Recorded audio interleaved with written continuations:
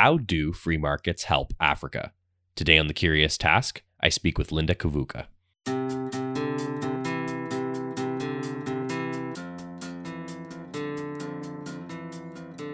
Welcome to The Curious Task from the Institute for Liberal Studies, where we explore economics, politics, philosophy, and other ideas from a classical liberal perspective. I'm Alex Aragona, your host, and today I'm speaking with Linda Kavuka. Linda is an international trade and free market supporter, an advocate of the High Court of Kenya, a Frederick Bastiat Fellow at the Mercatus Center at George Mason University, and an alumnus of the Atlas Network's Smith Fellowship. She serves as the Director of African Programs at the world's largest youth movement for human freedom, Students for Liberty International, and is a Trade Policy Fellow at the Consumer Choice Center. Linda holds a Master's in International Trade Law from the University of Aberdeen, Diploma in Law from the Kenya School of Law, and a Bachelor's of Law from the University of Nairobi. She's also an alumnus of the Atlas Network's think tank MBA class of 2018. Linda, welcome to The Curious Task. Thank you so much. I'm honored to be here. So Linda, in each episode, we start with a question and go wherever the conversation takes us. Our question today for the episode is, how do free markets help Africa? But before we skip right to your answer, I'd like to do some context with some historical points on Africa and some points about it today. So, of course, Africa is a large continent full of different countries, different cultures and peoples, and there will always be inaccuracies when we deal in generalities. However, we can use some of the general points to get our footing in the conversation for the 1 hour we have today. In one of your articles you've written for The Telegraph, you lead by saying that the popular story of Africa and its history is one of poverty and inherent socialism. But then you say, contrary to popular present perception, traditional African societies leverage free markets and trade and private property. This may come as a shock to some people with the perception they have in their heads. So why don't you take a few minutes and tell us a bit about just that point right there? Yeah, that's an interesting question. And that's right. And I know what I will say isn't a popular opinion, and many Africans will say this is wrong. But a study of the traditional African communities will reveal to you that African communities weren't actually socialist or communist as it is assumed today and advocated. Now, in the modern day world, libertarian ideas look at communities and societies being made up of individuals, and the smallest unit is the individual, right? Now, in African societies, if you relate this same principle to the traditional setting, the smallest unit of an African society was known to be a family, and you could relate a family to an individual, and this is how. When it came to ownership of property, land, which was to the heart of an African person, which it still is, was owned by families. It wasn't owned by the king or the kingdom or the council of elders. Like, the community divided land to families. And the ownership of this land would transfer to only the members of the family. Obviously, if you are born of the family, carried their name, like that. And the women, you're being married, so you belong to your husband's family. So what you do with this land is decided by the family, not by the king or the council of elders or the chief or whoever is the ruler. It's this family that owns this land that determines what it will do with it. Will it graze? Will it farm? What will it plant? Will it plant maize or beans or yam? They knew best what to do with their land, and they knew who to give what amount of land. This wasn't decided by the ruler in place or the council of elders who were ruling that time. So, as you've seen, to the African people, the family unit was seen as the center of the community. It's like the smallest unit. Decisions were made like that per family.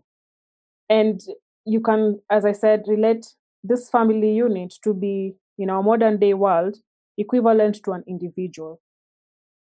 So another example I can give you is trade routes in Africa. Different communities were famous for having different skills or offering different things. Like, there are communities who are pastoralists and herders of animals.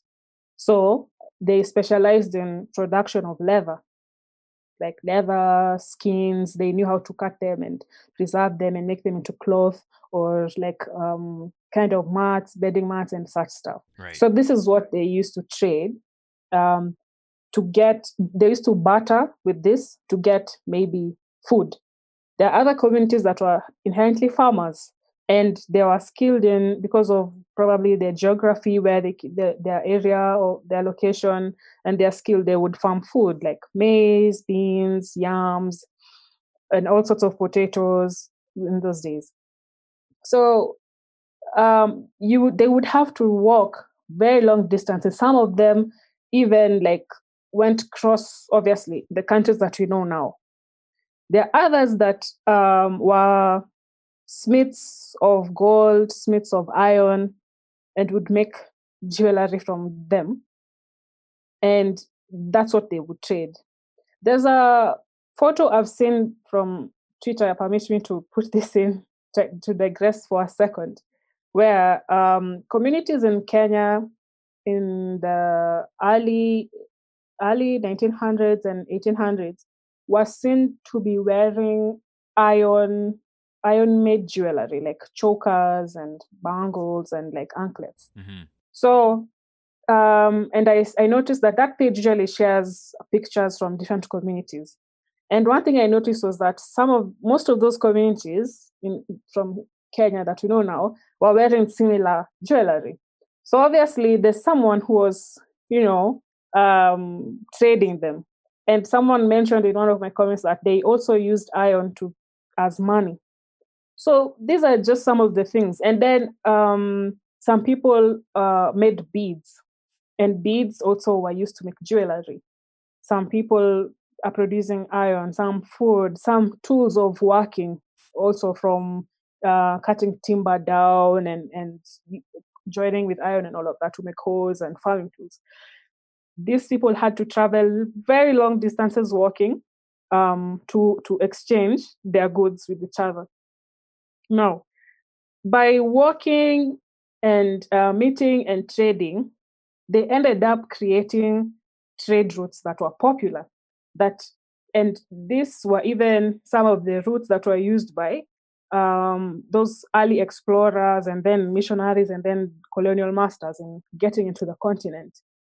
The trade route, probably one person made a road, and it became popular, and it became now like a proper road, and it became like a trade route, and like that. And another thing, where these routes were meeting, there are specific places that markets were placed. And in the beginning, obviously, these were spontaneous, right? So there are places where the routes met. Maybe traveler X and Y are coming from opposite ends, and they meet halfway and they decide, wow, what do you have? And I show them, and they barter trade. And probably that's how some of those markets came to life. So these markets that later became towns, big towns, trading centers, and maybe centers of kingdoms and all of that, their locations were not decided by the kings or the council of elders, but they came up out of spontaneous order, out of people interacting with each other. And this is a very classical example of free market policies. So people didn't follow routes that their kings or council of elders told them. Markets were not created by these rulers. They were created out of spontaneous order. People did not trade only on the things that they were allowed to trade. They gave what they have in exchange for what they needed, and they knew best. Right. And these trades and these items that they kept exchanging ended up forming part of people's tribal cultures that we know today. Like if you study about Kenya, one community that is popular is the Maasai, and this because of the very colorful jewelry that they wear. It's beaded, or those colorful beads. Or you look at West African kings and queens, they have specific coral beads that you would know specific to them, or if you see some Nigerian tribes, there's some things that they wear, you would see like it has some Oriental history in it, and gold and all of that. So yeah, and I use these examples to tell people Like, these are classical principles of free markets. Right. And, and this is hard proof to show you that our communities were not inherently communist or socialist. But you have to understand that many people, if we research, they actually don't understand what communism and socialism as ideologies, what they actually mean. They probably mean like, Africans are travel in communities and are based in communities, so they're communists. Yet there's a whole ideology about communism that is very misunderstood there. Right. Yes. Just because something is community based does not necessarily mean it's a top down order or communism or anything like that. You're 100% correct there. And thank you for that amazing background and context. I think that's great and it helps set the stage for our conversation as we move further. Let me ask you, do you ultimately feel that the misperceptions from people outside of Africa and in Africa, people's misperceptions of how African peoples traditionally lived, do you think that hinders people from imagining a future that emphasizes free markets? If their thoughts are detached from this rich tradition, is it hard for them to imagine moving forward, bringing back these traditions? Yeah, I've just yesterday engaged in a conversation where someone was commenting on how Africa does not need international trade and how international trade is killing Africa's markets. And obviously, he touched my nerves. And I went to respond how what Africa needs indeed is free markets. Right. Now, because if you look at and how I'm finding a way of how to say this, like our colonial history of African countries will inform how our people view capitalism, right, and free markets. Also, the actions of those initial African presidents that took over power from colonial governments, they also contributed to what African people know today as capitalism. Right, right. They define crony capitalism as capitalism, but it isn't. Most of our governments practice a hybrid of communism, socialism, and some bits of capitalism into one. And the people now see this is capitalism. It's a man-eat-man society. It's evil. Then it doesn't help to have people who've benefited from Western cultures to be, like in the United States, the Democrats are heavily seen to be anti-capitalist. And United States being a country that is emulated internationally, having people who outrightly come out to like criticize and also continue to misunderstand capitalism. And for them, it is because they've enjoyed capitalism so much that they don't know what socialism looks like. It then kind of further gives African people to continue to have these sentiments and misunderstandings of what capitalism is. And because to them, free market is capitalism, they continue to reject it because they see it that's what they see. Right. They look into like our generation now, what my generation hasn't experienced colonialism. Our parents are the ones who experienced like early African governments after independence. So we have a generation that really has been removed from like early African traditional practices so much. And what we have is experiences of our world with being ruled by African presidents and them forming what we know as like political ideology. And from our experiences, seeing people who come into power, who come to plunder, are corrupt, take everything from the people, who are used by some Western governments or enter into some dubious deals to the detriment of the people. They're the ones who make people, they define what these ideologies are, and this now contributes to what people think and believe. And because of what they have seen, they continue to reject free markets. And no matter, and it's for people like us who are now trying to tell them, like, first of all, you have a misunderstanding of what this is. It now becomes very difficult to convince them that they have even gotten the description of what they are against wrong. before we even get to looking at the ideology. So in your mind, then the project of liberalism and free market ideology and trade and open societies, this isn't just an economics project in Africa. This is also a cultural project too, right? You have to spread these ideas from a philosophical perspective as much as an economic perspective. Indeed, and we at Students for Liberty have found ourselves in the years that we have been in existence, about 7 years now or 8 years in Africa. We were always in the stage of beginning, because we're interacting with people who feel that what we are discussing is foreign, yet it isn't. Who feel because of the ideas we are promoting. I have been told this. One of my colleagues at the law firm, while I was advocating for reduced taxes, was telling me that I've been bought by the West. So you can imagine. And then, the kind of libertarian organizations aren't common in the region, and we've brought them here. So people just say like, oh, this is a Western idea that has no place here. And they reject listening to what you're saying because of your affiliation. So it then becomes a difficult task of beginning from scratch, posing the idea to them, finding local experiences that we can create and relate to these people to teach them proper meaning of free markets and the impact of free markets in their lives. So it's been an interesting journey for us across the continent, meeting with students and students in campus and recent graduates, telling them about classical liberal ideas and asking them to join the movement of liberty, introducing them to economic writers that they wouldn't otherwise have access to.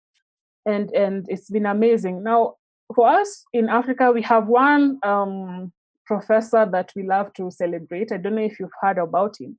His name is Professor George Ayite, and he's based in the United States. So he's one person who's given his life to share and to criticize and to promote free markets and free market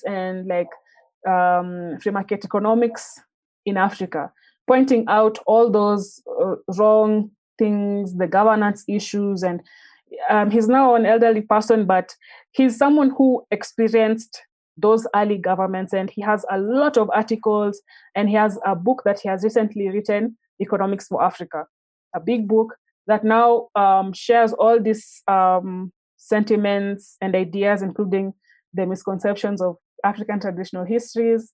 And, the purpose is to teach Africans the truth about free markets, the benefits of free markets, and to see how to implement it as a way to alleviating the poverty that we face now. And you touched on colonialism before, and I don't really think that point can be overstated, because I would think it's very important for people to remember the hundreds of years of colonial history that has plagued Africa. I mean, many start their timelines, as we said before, with perceptions of Africa as a poor continent, it's a war-plagued continent, and other countries are simply trying to help. Not only is that a very Western-centric and possibly racist view, quite frankly, but of course it's true too that nations and empires have had decades and hundreds of years of destroying peaceful ways of life in Africa, leaving behind perhaps most importantly, broken institutions and rules, including broken rules around property and rights. And you've done a talk on this I've seen before, so I'm not sure if you're comfortable right now off the top of your head talking about a couple of examples, but in that talk I saw it was very interesting, the few examples you brought up that explain how even the rules and institutions around property rights in certain African countries were just completely destroyed by some of the broken rules and ways of life that the colonialists left behind. Yeah, so as I said, do you remember how African communities were set up? We didn't have the borders that we have today. They didn't exist. Some of our communities right now, like they are spread across different countries. So I come from African communities. Okay, the way we study it in Kenya are divided into 4 or 5 major groups. And that's like the Bantu-speaking people, the Nilotes, the Kushites, and the Semites. 4 major groupings. So these major groupings were they migrated from their original home base, and they traveled to different places as some settled and some moved on. Now, I'll pick the Bantu that I'm connected to. The Bantu people are said to have originally come from the Congo mountains, it's like the Congo, Zaire, Central Africa area. And they migrated to the east. Some stayed in the central part, some are in the southern African part. If you travel to countries from Kenya down southwards, some communities, if they've come from the Bantu group, our language is similar. Right. And when we speak is when and some of us understand each other. And some of our facial features are the same, some aren't, because this was just a huge tribal group that now divided into many, many little groups that are spread across the region. But you can imagine like that whole area have people who have similar languages, have shared cultures and language and all of that. Obviously, the way people owned land, some communities were ruled by, some were kingdoms, some were ruled by council of elders, not necessarily a king or a chief. These communities, obviously, because of how they formed their governance systems, they had their own different ways of managing their issues. But one common thing all these communities had was the way they resolved issues. It wasn't the king who decided or the chief. For those who had them, they always had advisors who debated issues and came with a consensus or something, and then he just like decreed it. It's like the way a jury decides a matter in the United States, and then the judge will announce the sentence, but didn't really decide it individually. So property, and the property that is central to us is land, therefore, was owned in specific ways and transferred in specific ways. So when colonial rulers came into the continent, they were subduing these communities first by getting on the side of the kings and the council of elders, talking to them, convincing them, and slowly dividing and conquering them until ownership of these lands were eventually transferred to the colonial governments. So what the systems we have today are an adoption of colonial history. So the countries that are like, I come from Kenya, which is in the eastern part of Africa. Most of our countries in the east were colonized by the British. So our history is heavily adopted from like the British systems, right. All our laws. Yeah, some of them they've even already repealed, but we still have them here as they designed them. And so it was brought, they decided their way, completely disregarding the common operations of the communities and how they did their things as depending on where they stayed, their locations. And it was forgotten. Now, after independence, this was the opportunity for the African leaders who finally took over power to give back what was taken away to the people. But what did they do instead? Serious plunder. And from there on, it's been downwards from there. Look at countries like Somalia.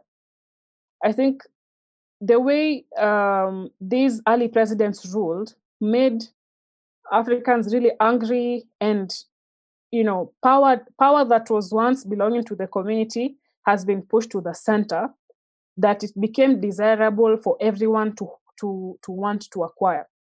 So now it's a power game. And in some places like Somalia, like Congo, Burundi, led to political instabilities, South Sudan for decades. And why? Everyone is fighting for this central power because they've seen if you're in this position, you own everything, you do what you want. Right. Well, and if you look at African history, and again, back to some of those early presidents, Mobutu Sese Seko of Congo, DRC Congo, stole so much money. I think They even say somewhere that he once stole an amount that is equivalent to the budget of the country. In Nigeria, they had one president called Sani Abacha. He stole so much money that it has been recently being sent back to the current government now. Imagine that. Like loots from maybe his 70s there is being sent right now. And those are just two. There are others, and dictators like the late Mugabe from Zimbabwe. You've been in power over 30 years, His house has a nickname called the Blue Roof, because of how magnificent it was and how far you can see the roof wherever you are. Meanwhile, if you look at the kind of poverty in these countries and how people are suffering, it's interesting. South Sudan, their politicians usually live in Kenya and Uganda. And guess why? Because these countries are safer anyway. So they operate from outside of the country, managing people who are suffering in the country. Right. And they have serious nepotism in South Sudan that usually leads to their wars, their civil unrest.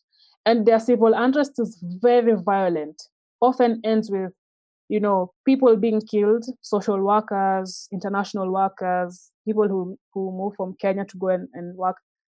There are women being raped, kids being recruited as child soldiers. And that, I know you've heard about, in the past, there's a lot of things about child soldier and movies made about that. And these are things that came out from African countries like South Sudan and Congo because of all those decades of civil unrest, and now Somalia. Yeah. So if you see, there was a problem by colonialism that happened. And there was also an opportunity to correct the problem. But at that time, I think the hearts of men had become greedy. And they had already learned from the colonial masters. They saw how the colonial masters took everything from the people and how much power it gave them. So those who took over power, they ended up being the best students of colonialism, of the colonial masters. And when they got the opportunity to rule the people, instead of giving back power to the people as what was expected, they became worse than the colonial masters. And now we are now dealing with effects of the actions of these early presidents. Like, there's a lot of corruption in the continent, it is known. Africa is very rich, actually, if you think about it. In terms of, Africa is blessed with mineral resources in abundance. If it's agriculture, the kind of geography we have and temperature to support the growth of all kinds of fruits, vegetables, name it. And also the manpower. But because of the kind of leadership we have in our modern day world, corruption, the poor governance we have and the poor systems and the broken systems, and the fact that some people know that if they bring order, the people benefit and we lose interest in them, they cannot let this happen. They benefit from the chaos, because you will be surprised to find out that in those years that people were fighting in Congo, there were rumors that different powerful people were benefiting from the resources in the country. Like, external people had control of some land in Congo because those lands had like resources, including people usually say like some Chinese mining illegally and all of that. And the same for South Sudan, because like South Sudan is home of like where their major oil fields are, and that area has been having years of civil unrest. And when when you take away everything from people, they get to the point that they have nothing more to lose. So then they are willing to die and to fight for their freedom. And you said in one of your articles, I believe it was in the same one that was published in the Telegraph I mentioned earlier, that, quote now, poverty, literacy rates, and youth unemployment are part of a long list of Africa's biggest challenges. But at the top of this list is corruption. And I think that sums up pretty much what you were just saying there, of course. But it also strikes me as interesting that when a lot of people, especially in Western countries that may even have the best intentions and the best sentiments in mind, think of Africa and many of the countries and the problems it faces, if they don't look into it further, they just think of a country that may have poverty, a literacy rate problem, and unemployment, and maybe it's just an economic thing. Perhaps African countries can't just get on their feet. This may be the perception people in the West sometimes have, but as you were just saying, especially because of the colonial institutions and the types of corruption that was left behind, that even if somebody says theoretically that African countries should be under a state of free markets, that this corruption problem is obviously huge. You can't have free markets and trade and peace between peoples and prosperity if there's no structure or institutions that will support that kind of rule of law and that stability. Yeah, that's it actually. Free markets only works in an environment that is sensible, where systems work. And when the systems are broken, it's very difficult for you to say, oh, do not tax people unfairly, allow them to trade properly, allow them to move to where they feel best. Right. It can't work out. It can't work out. And because these people who are cartels and are blocking the progress of others for their own gain would say, if I stop what I'm doing right now, it means I'm losing income.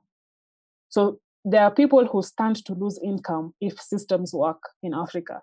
Right. Will they let their income go easily? It's to be debated.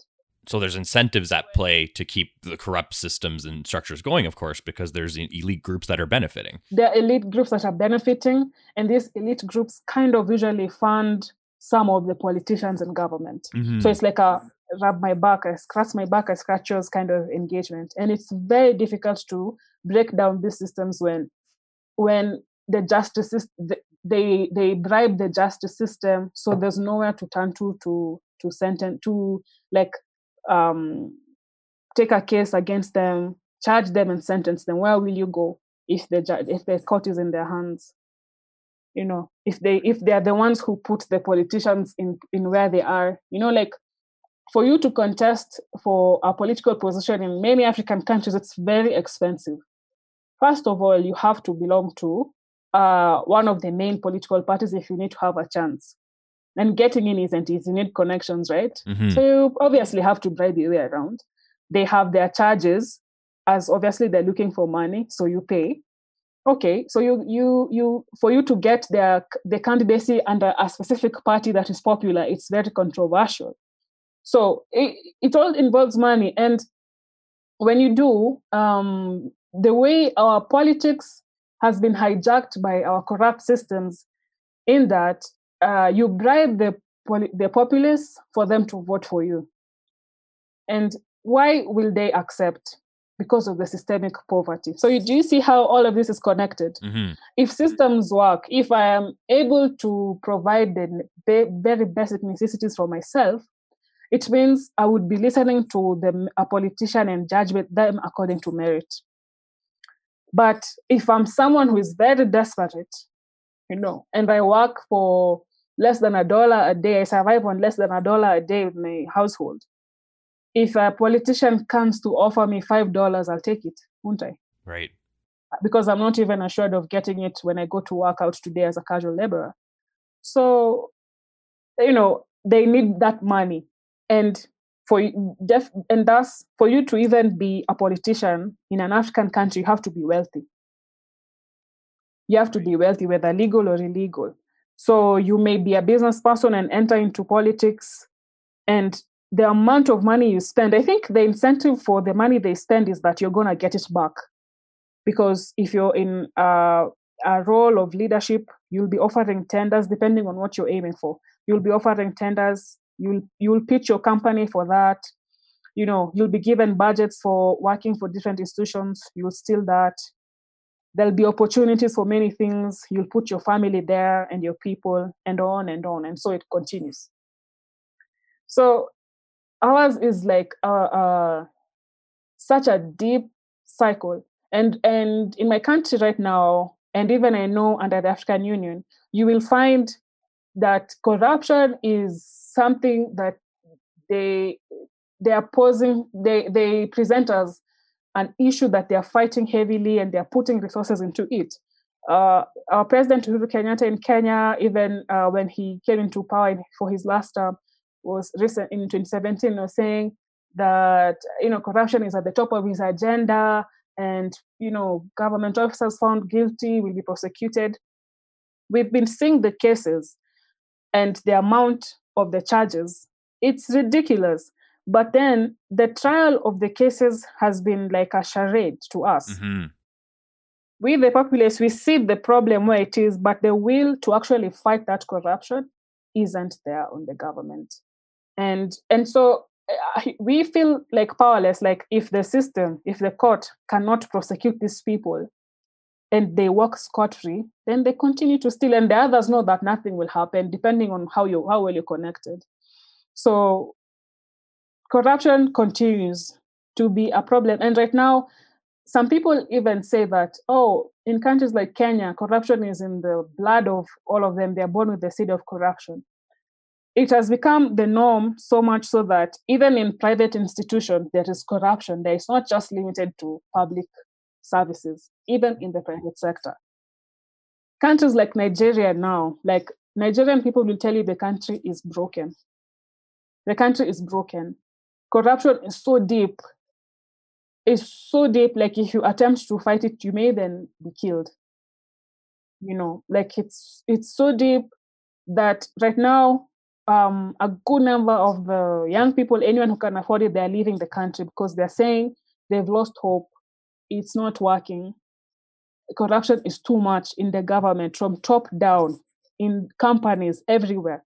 And it's very difficult for a country to function that way. Imagine now the other huge number of people, majority of which in the continent are poor, have no way out. They can't. Where will they go? You don't have money to take you. There's a limit as to how much education you can get, first of all. Mm-hmm. There's a limit as to the opportunities you can access in your country to make an income. So you don't have a choice. And if you're born in such environments, like many different people I've seen in Kenya, Nigeria, South Africa, just all over the country, the continent. When you're born in environments like you feel like you're surrounded by severe poverty, all you think about is breaking the shackles of poverty. If you're interested in leadership, when you get there, what will you do? It'll be your time to eat, as we commonly say here. So we have to fight corruption. It's the role of everyone in the community, all stakeholders, because it's not just in one place, it's not just in one form. It's a mentality, it's an action that we all need to be sincere about fighting, speaking about it, teaching about it, and hopefully we'll start to see change. And I'm going to have to hold us there for the break, Linda. So we'll take our break right now. Everyone, you're listening to Curious Task. I'm speaking with Linda Kavuka.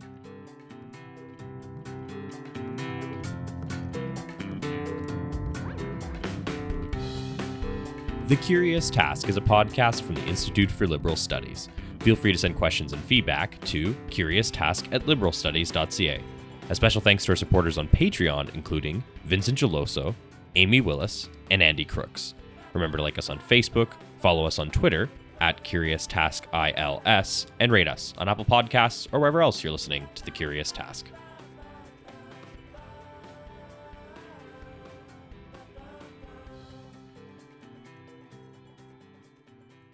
Welcome back, everyone. You're listening to The Curious Task. I'm speaking with Linda Kavuka today. So, Linda, I think the first part of our conversation was great. You provided a lot of context and especially the context for a lot of the problems that different countries in Africa faces. So, as many of us know, the past few decades have seen African countries heavily reliant on foreign aid. You have said that this doesn't actually help ultimately a lot of the problems we talked about in the first half, especially that a lot of foreign aid perpetuates corruption by enriching the powerful more than anything else. Some people may just throw up their hands and say, well, if this kind of help doesn't do anything, what can be done? Obviously, this episode is about free markets, so we're going to talk a bit about that. So on the one hand, can you first talk about how some misconceptions around foreign aid and why they actually might make things worse? And then, of course, on the other hand, talk about why free markets are ultimately the solution and not foreign aid. Because of some of the issues I spoke about earlier. Now, many challenges came up, and because of all this plunder and corruption and poor governance, there's a lot of underdevelopment of regions in the sense of infrastructure, lack of proper networks. Early governments did not invest in institutions like education and health, especially these two. So you find the schools that are accessible to the majority who are poor are in very deplorable condition, including in some areas where kids usually study under trees and all of that. Sanitation, health, having people dying from diseases that have been eradicated or contained in the West, like malaria, cholera, malaria, cholera, high cases of HIV, and early infant mortality, among many others.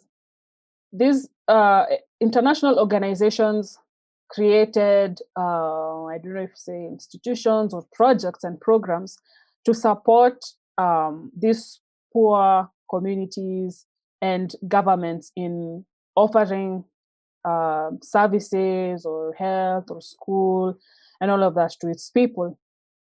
So if you travel to Africa now, you will find so many UN organizations in the continent, and when it comes to development and health, agriculture, education, name it, all those things that need support, there's always some form of UN projects to deliver. UN and also later years, you have projects that are supported by the USAID. You have projects that are supported by the DFID and DIPD. Okay, because of the civil wars that we had, there was external help from international countries to help African states like end the war and create have peace and war so that they have proper governances. So then I don't know, that was like the foundation of aid support. One thing led to the other, and now the governments have access to millions of dollars for these projects and for these reasons. Someone is already providing that support, so why bother investing in it? Now, someone else, as we mentioned, our politicians are inherently corrupt. So these are now opportunities for people to steal. Is this support getting to the intended target? How is this support getting to them? Is it being sent directly or through the government agency? And the way the programs are set up, they have to come through the government. So whether the aid that is usually sent to the continent is used for the intended purpose is very questionable. And in most cases, we know that support really doesn't help these people. Now, because of decades of these same actions, we've had now a generation that is heavily dependent on this kind of support. And if you look at how the projects that are done and the kind of support that is given, doesn't really help people to become sustainable. Mm-hmm. If you come to an environment and you want to support women and their businesses, so you pose to them an idea that isn't theirs, and you create training for making dresses. It's a good idea. Then they sign up because what option do they have? And then they go and you give them, those who finish the course, probably you give them grants to open a business, and they have a business, and now they're supporting their families. Mirror this with actually teaching these people about trade. You could still, and then teach them, let them think of what they want to do with themselves trade-wise, help them build those ideas, and you can, in the end, offer them a loan to start off, and then they pay back. I strongly feel like if you allow people to be self-sufficient, and if you allow people to come up with their own ideas and support them to be dependent on themselves in the long run, you're kind of telling them the truth of what the world is, because you cannot depend on someone forever, can you? And when this aid is sent to Africa, it's coming from taxpayer money from another country, and the person being taxed is being taxed for the tax money should be used for their own sake, not to come and correct the problems that have been created by someone else in another world. That is it fair? Does it make sense? How would African people feel if our governments would tax us and the money would be sent to Middle East? And they know this. While some of our people would be wealthy and they could afford this, some would not be, and maybe those resources would be used for them or to give better services. So these are like issues people don't think about when they think of aid, where it comes from, how it's collected, the purpose, and where it's coming. Another thing is, how when you're supporting people with aid, these projects are usually for a specific purpose, but the people it is intended to help aren't part of the process to determine the project. And you can only help. The best way to help a community is by allowing them to see a problem, come up with a solution for the problem. And if it's support that they need, ask, and the support be given to them directly. If you do it in that approach, then you will actually have really helped the people. You would have identified the people who need help and helped them. But the aid structures that we have in Africa right now do not guarantee that this funding will get to the intended audience. And all these scandals that we've seen from different African countries have shown massive plunder of aid funding by governments, and then they aren't accountable. Do these aid institutions hold our governments accountable, or reduce the money they give them? They keep giving them more money. They keep stealing it. Modern day young Africans who are educated and know better have been talking on social media, even tagging World Bank, USAID, and all of them. Stop sending money to our government. Stop sending money to our governments. But this goes to deaf ears.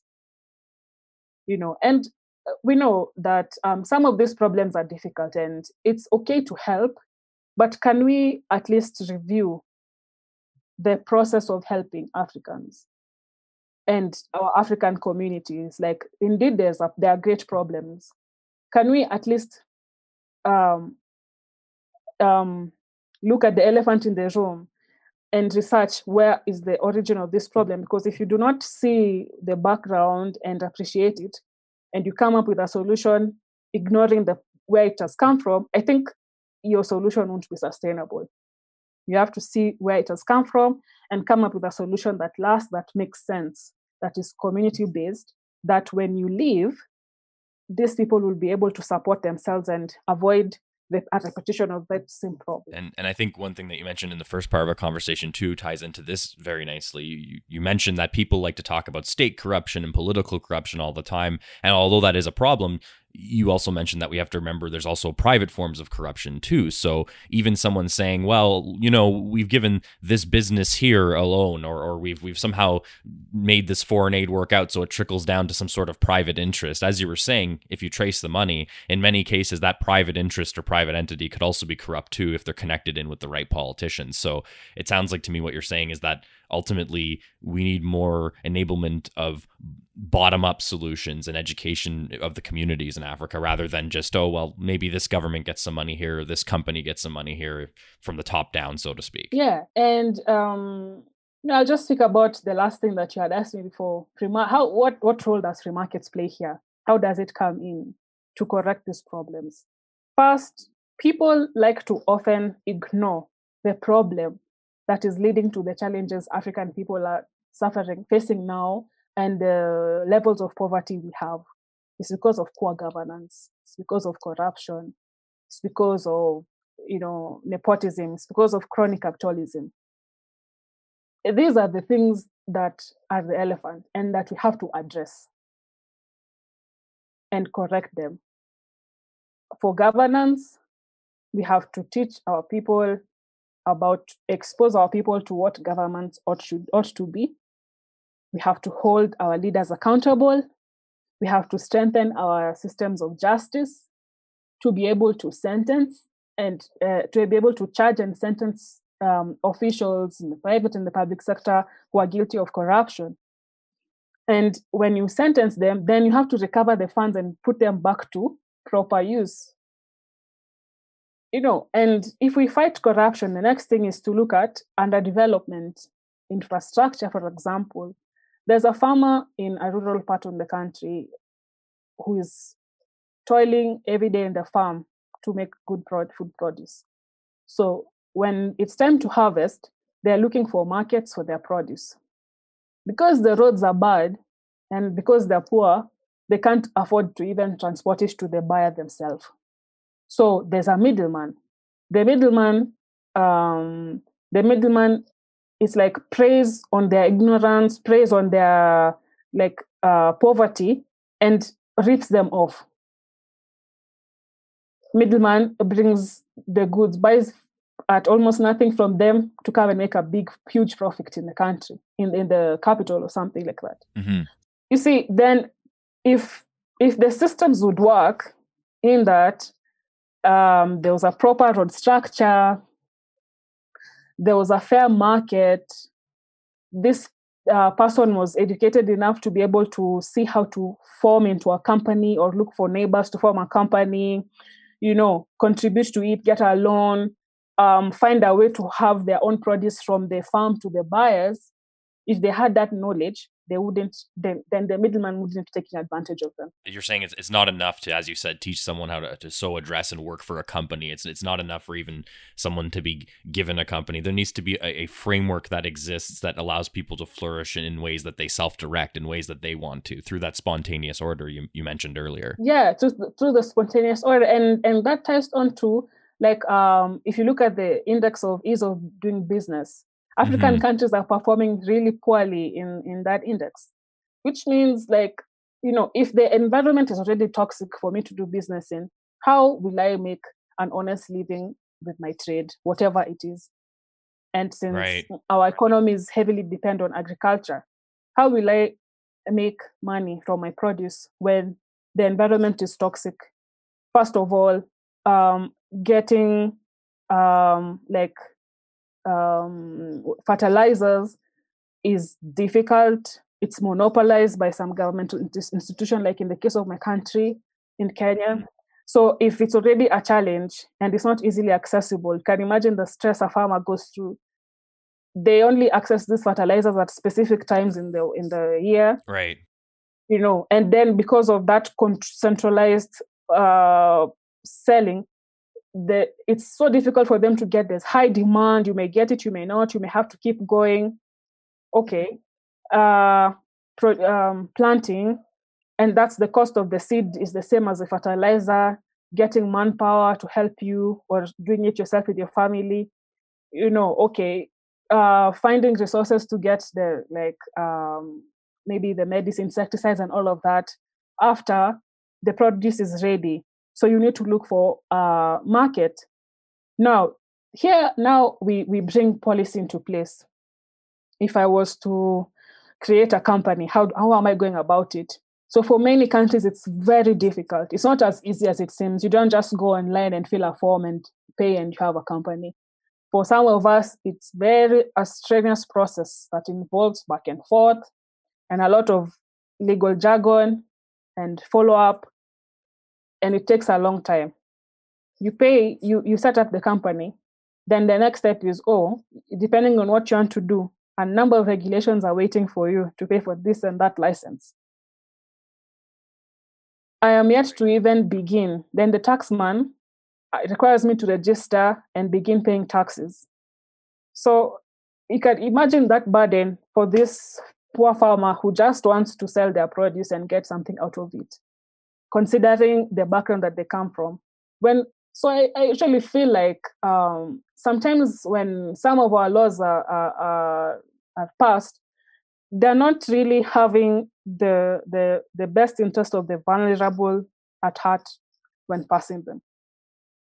You're expecting people to pay a license and taxes, assuming that they can afford it, while they don't even have that income for starters to get the certificate and all that. So there's the law, and then infrastructure, and then now bring the police into question. In the event that you have even a dispute, will the police help you or will they rip you off? So because of all this stress, someone would look at the process of doing business legally and look at doing it illegally, and they would decide to just do it their own way. They may be ripped off, they may not make much, but what option do they have? So if we are sincere about ending poverty and wanting to have a continent that has people who are working and making an honest living for themselves, stakeholders have to play their part. And for the government, as we are advocating for a limited government, government should allow people to trade. The buyer and the seller know best. The buyer knows what they're selling, and the buyer knows what they want to buy, and the seller knows what they're selling. Seller wants the money, and the buyer needs the produce. I think this is like basics of Adam Smith's writings or Frederick Hayek. They're the ones who know about this engagement, that the relationship that they have. So if the state feels like it needs to interfere, what role is it playing? And if indeed it needs to, the role, we know as the advocate, it needs to be as little as possible, or shouldn't even be in that relationship. And as you said before, if the structures beneath allowing the buyer and the seller to do whatever they want without a middleman are also corrupt, that's also a problem too. Because what happens if there's a case of fraud? Well, if you go to a court and it sorts it out fairly, that's one thing. If you go to a court and you pay the judge off or the lawyers off, and they decide a certain way, that's a problem. Exactly. So the state needs to really look at the role it plays in trade, especially. And in trade, if you think about it, the role of the government is mostly on the systems and to create an environment that works. If our people are able to even just make money, no matter how little it is, if they make money, it means they're able to afford the basic necessities of living. Like they can afford to live in a better home and not live in a shack that is hygienic, that has a toilet. They can afford to pay school fees for their children up to at least even secondary level, all of them. They can afford to go to hospital and not die at home. And, then we would be looking at who is considered the poor. It's like looking at a poor person in Switzerland and a poor person in Congo. They are both considered poor in those societies, but their lives are very different. So, we in Africa, we can't be singing the same song over and over. And it's time to actually put words into action. And for me, one of the main reasons I decided to become an active human being was seeing the suffering of our people. This is actually what led me to study law, and then later on join the movement of liberty. But I still practice law right now with a focus in international trade law, and also through engaging with Students for Liberty, involved with advocating for free market ideas and liberty and more freedom. So there is hope for Africa. It's not all gloom, because I'm here, aren't I? And I found a way to learn free markets and see what the problem is and see what ought to be done. And if more people would bring themselves up and actually play their part, for me, I'm doing the teaching. There are others who are in parliament. There are others who are practicing law. There are judges. There are others who now they're in government. They're making these policies. If we all, actually have the best interest of that very vulnerable person at heart, we would see that free markets would actually help us alleviate Africa out of our systemic poverty, and that people would at least be able to afford the basics, and anyone who wanted to do business or access opportunities can do that. I don't see why this is possible in Canada and the United States, and it isn't in South Africa and in Kenya. why it's difficult. Like, that's what we should aim for. Allowing people to come up with ideas and be able to pursue them, and have an environment that actually allows them to come up with ideas and solutions to problems and implement them. And let their only problem be making a profit out of it, not having to deal with looking for the very basics of living. And this is such an amazing train of thought. And as I look at the clock, as our time winds down here, we could obviously spend hours and hours on this, but I want to make sure we get at least one more point in before we wind down. And so shifting gears just a little bit, Linda, often people say that, of course, one of the things that goes hand in hand with a free market and a free market structure and that kind of society is, of course, free movement. And you've talked about this and you've written a bit about it. Can you spend just a couple minutes on the state of free movement in Africa generally and what needs to be done to improve it or sustain it in your eyes, however the case may be? Interesting question. Now, I'm not sure if you've heard about this, but travel within Africa is very expensive.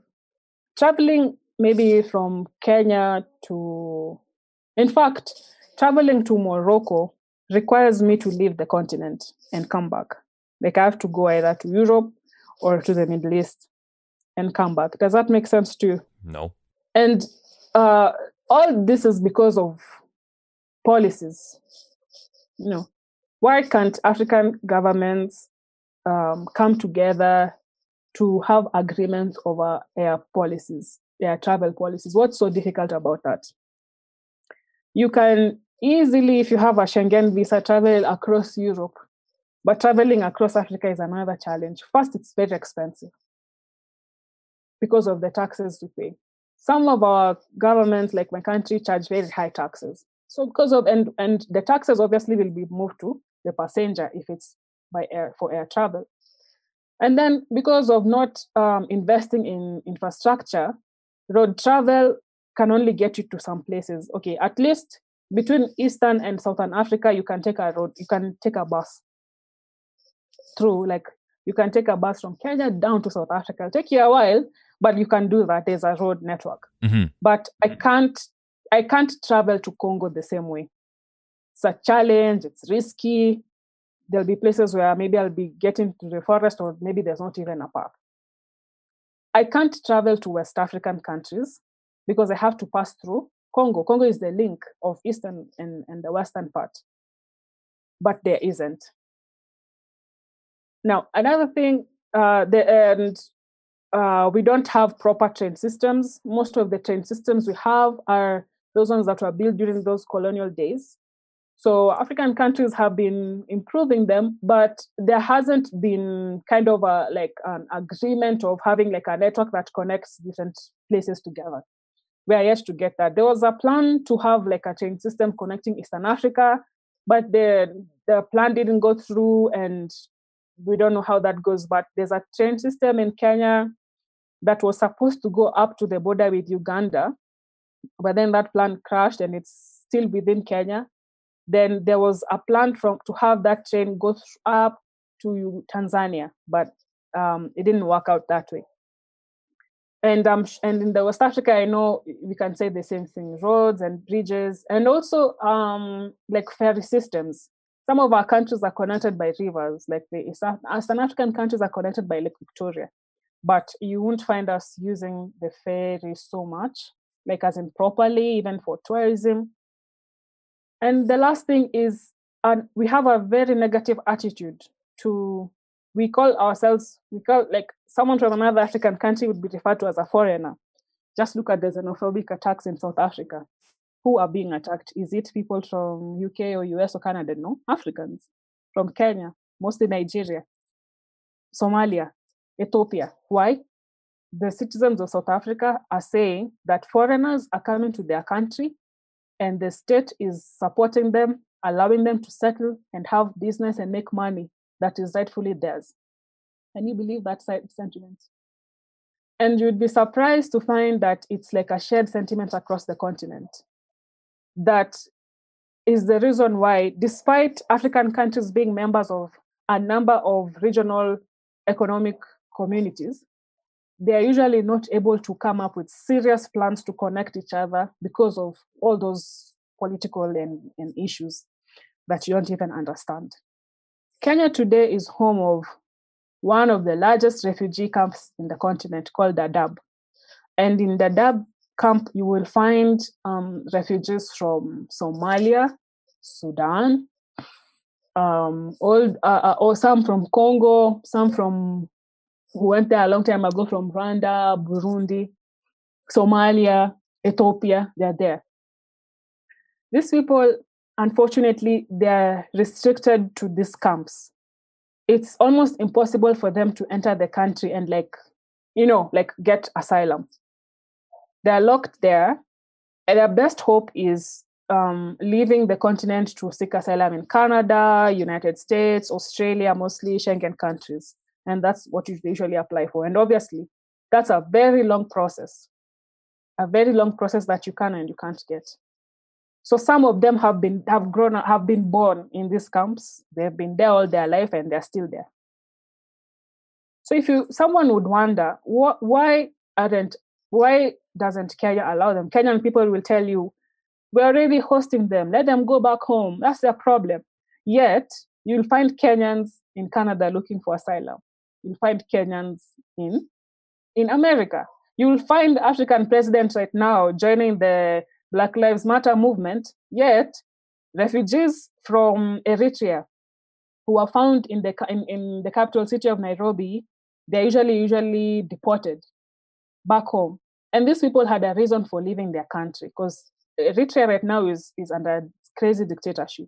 So if they leave looking for a better life, and they're usually in transit by road to South Africa, and Kenya is like a place they is transiting, Kenya finds them, sends them back to Eritrea.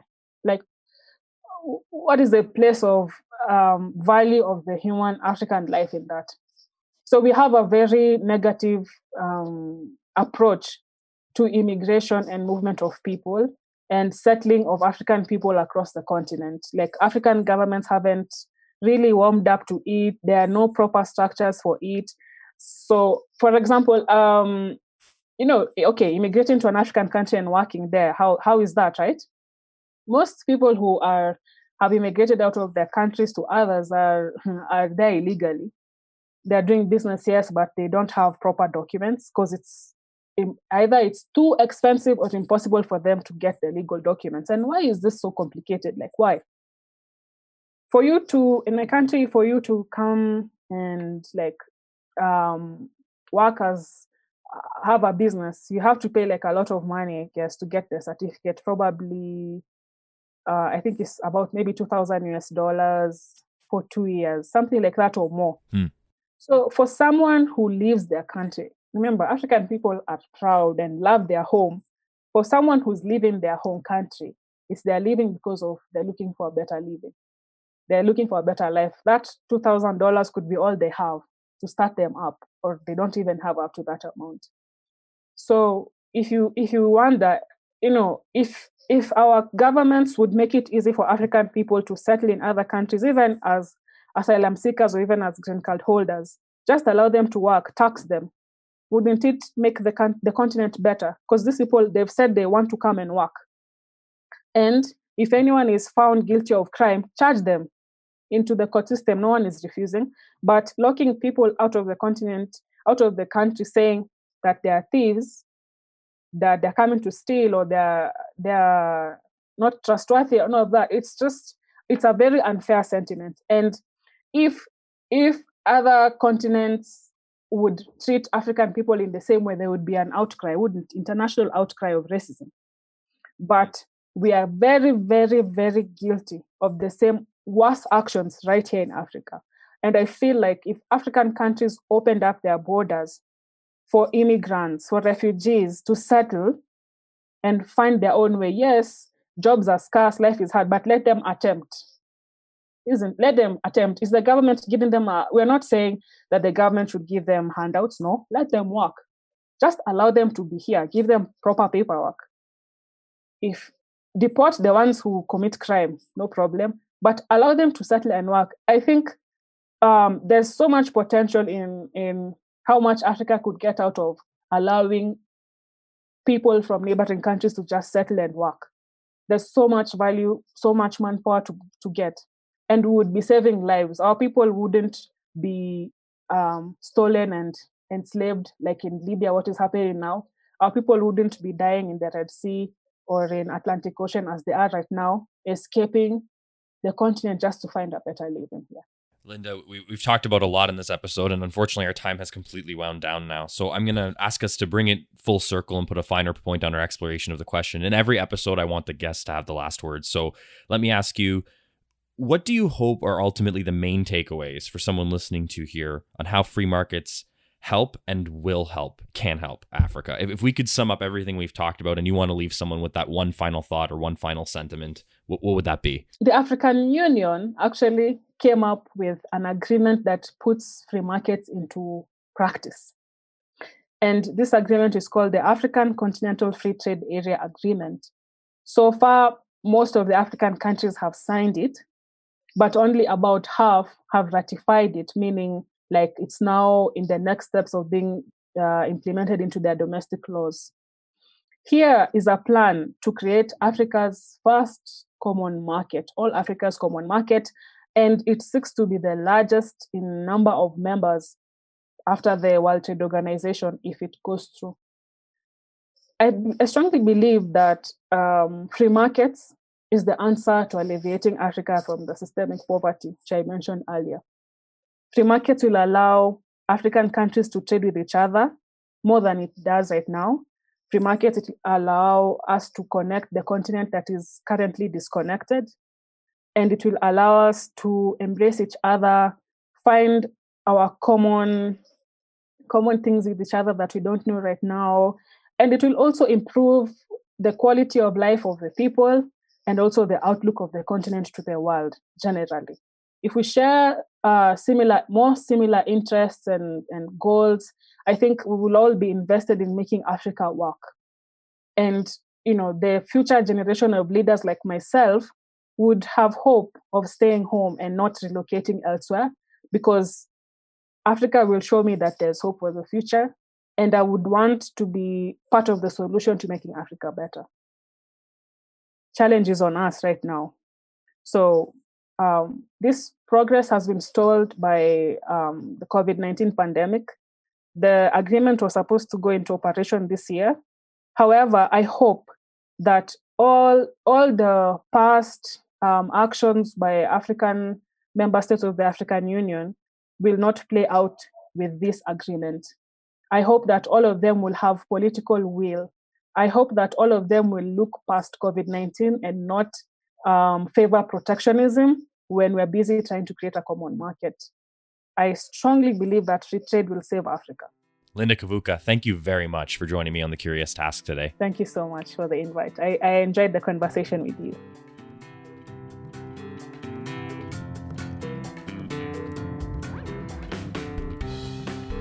This episode of The Curious Task was produced by Alex Aragona and Sabine L. Chidiak.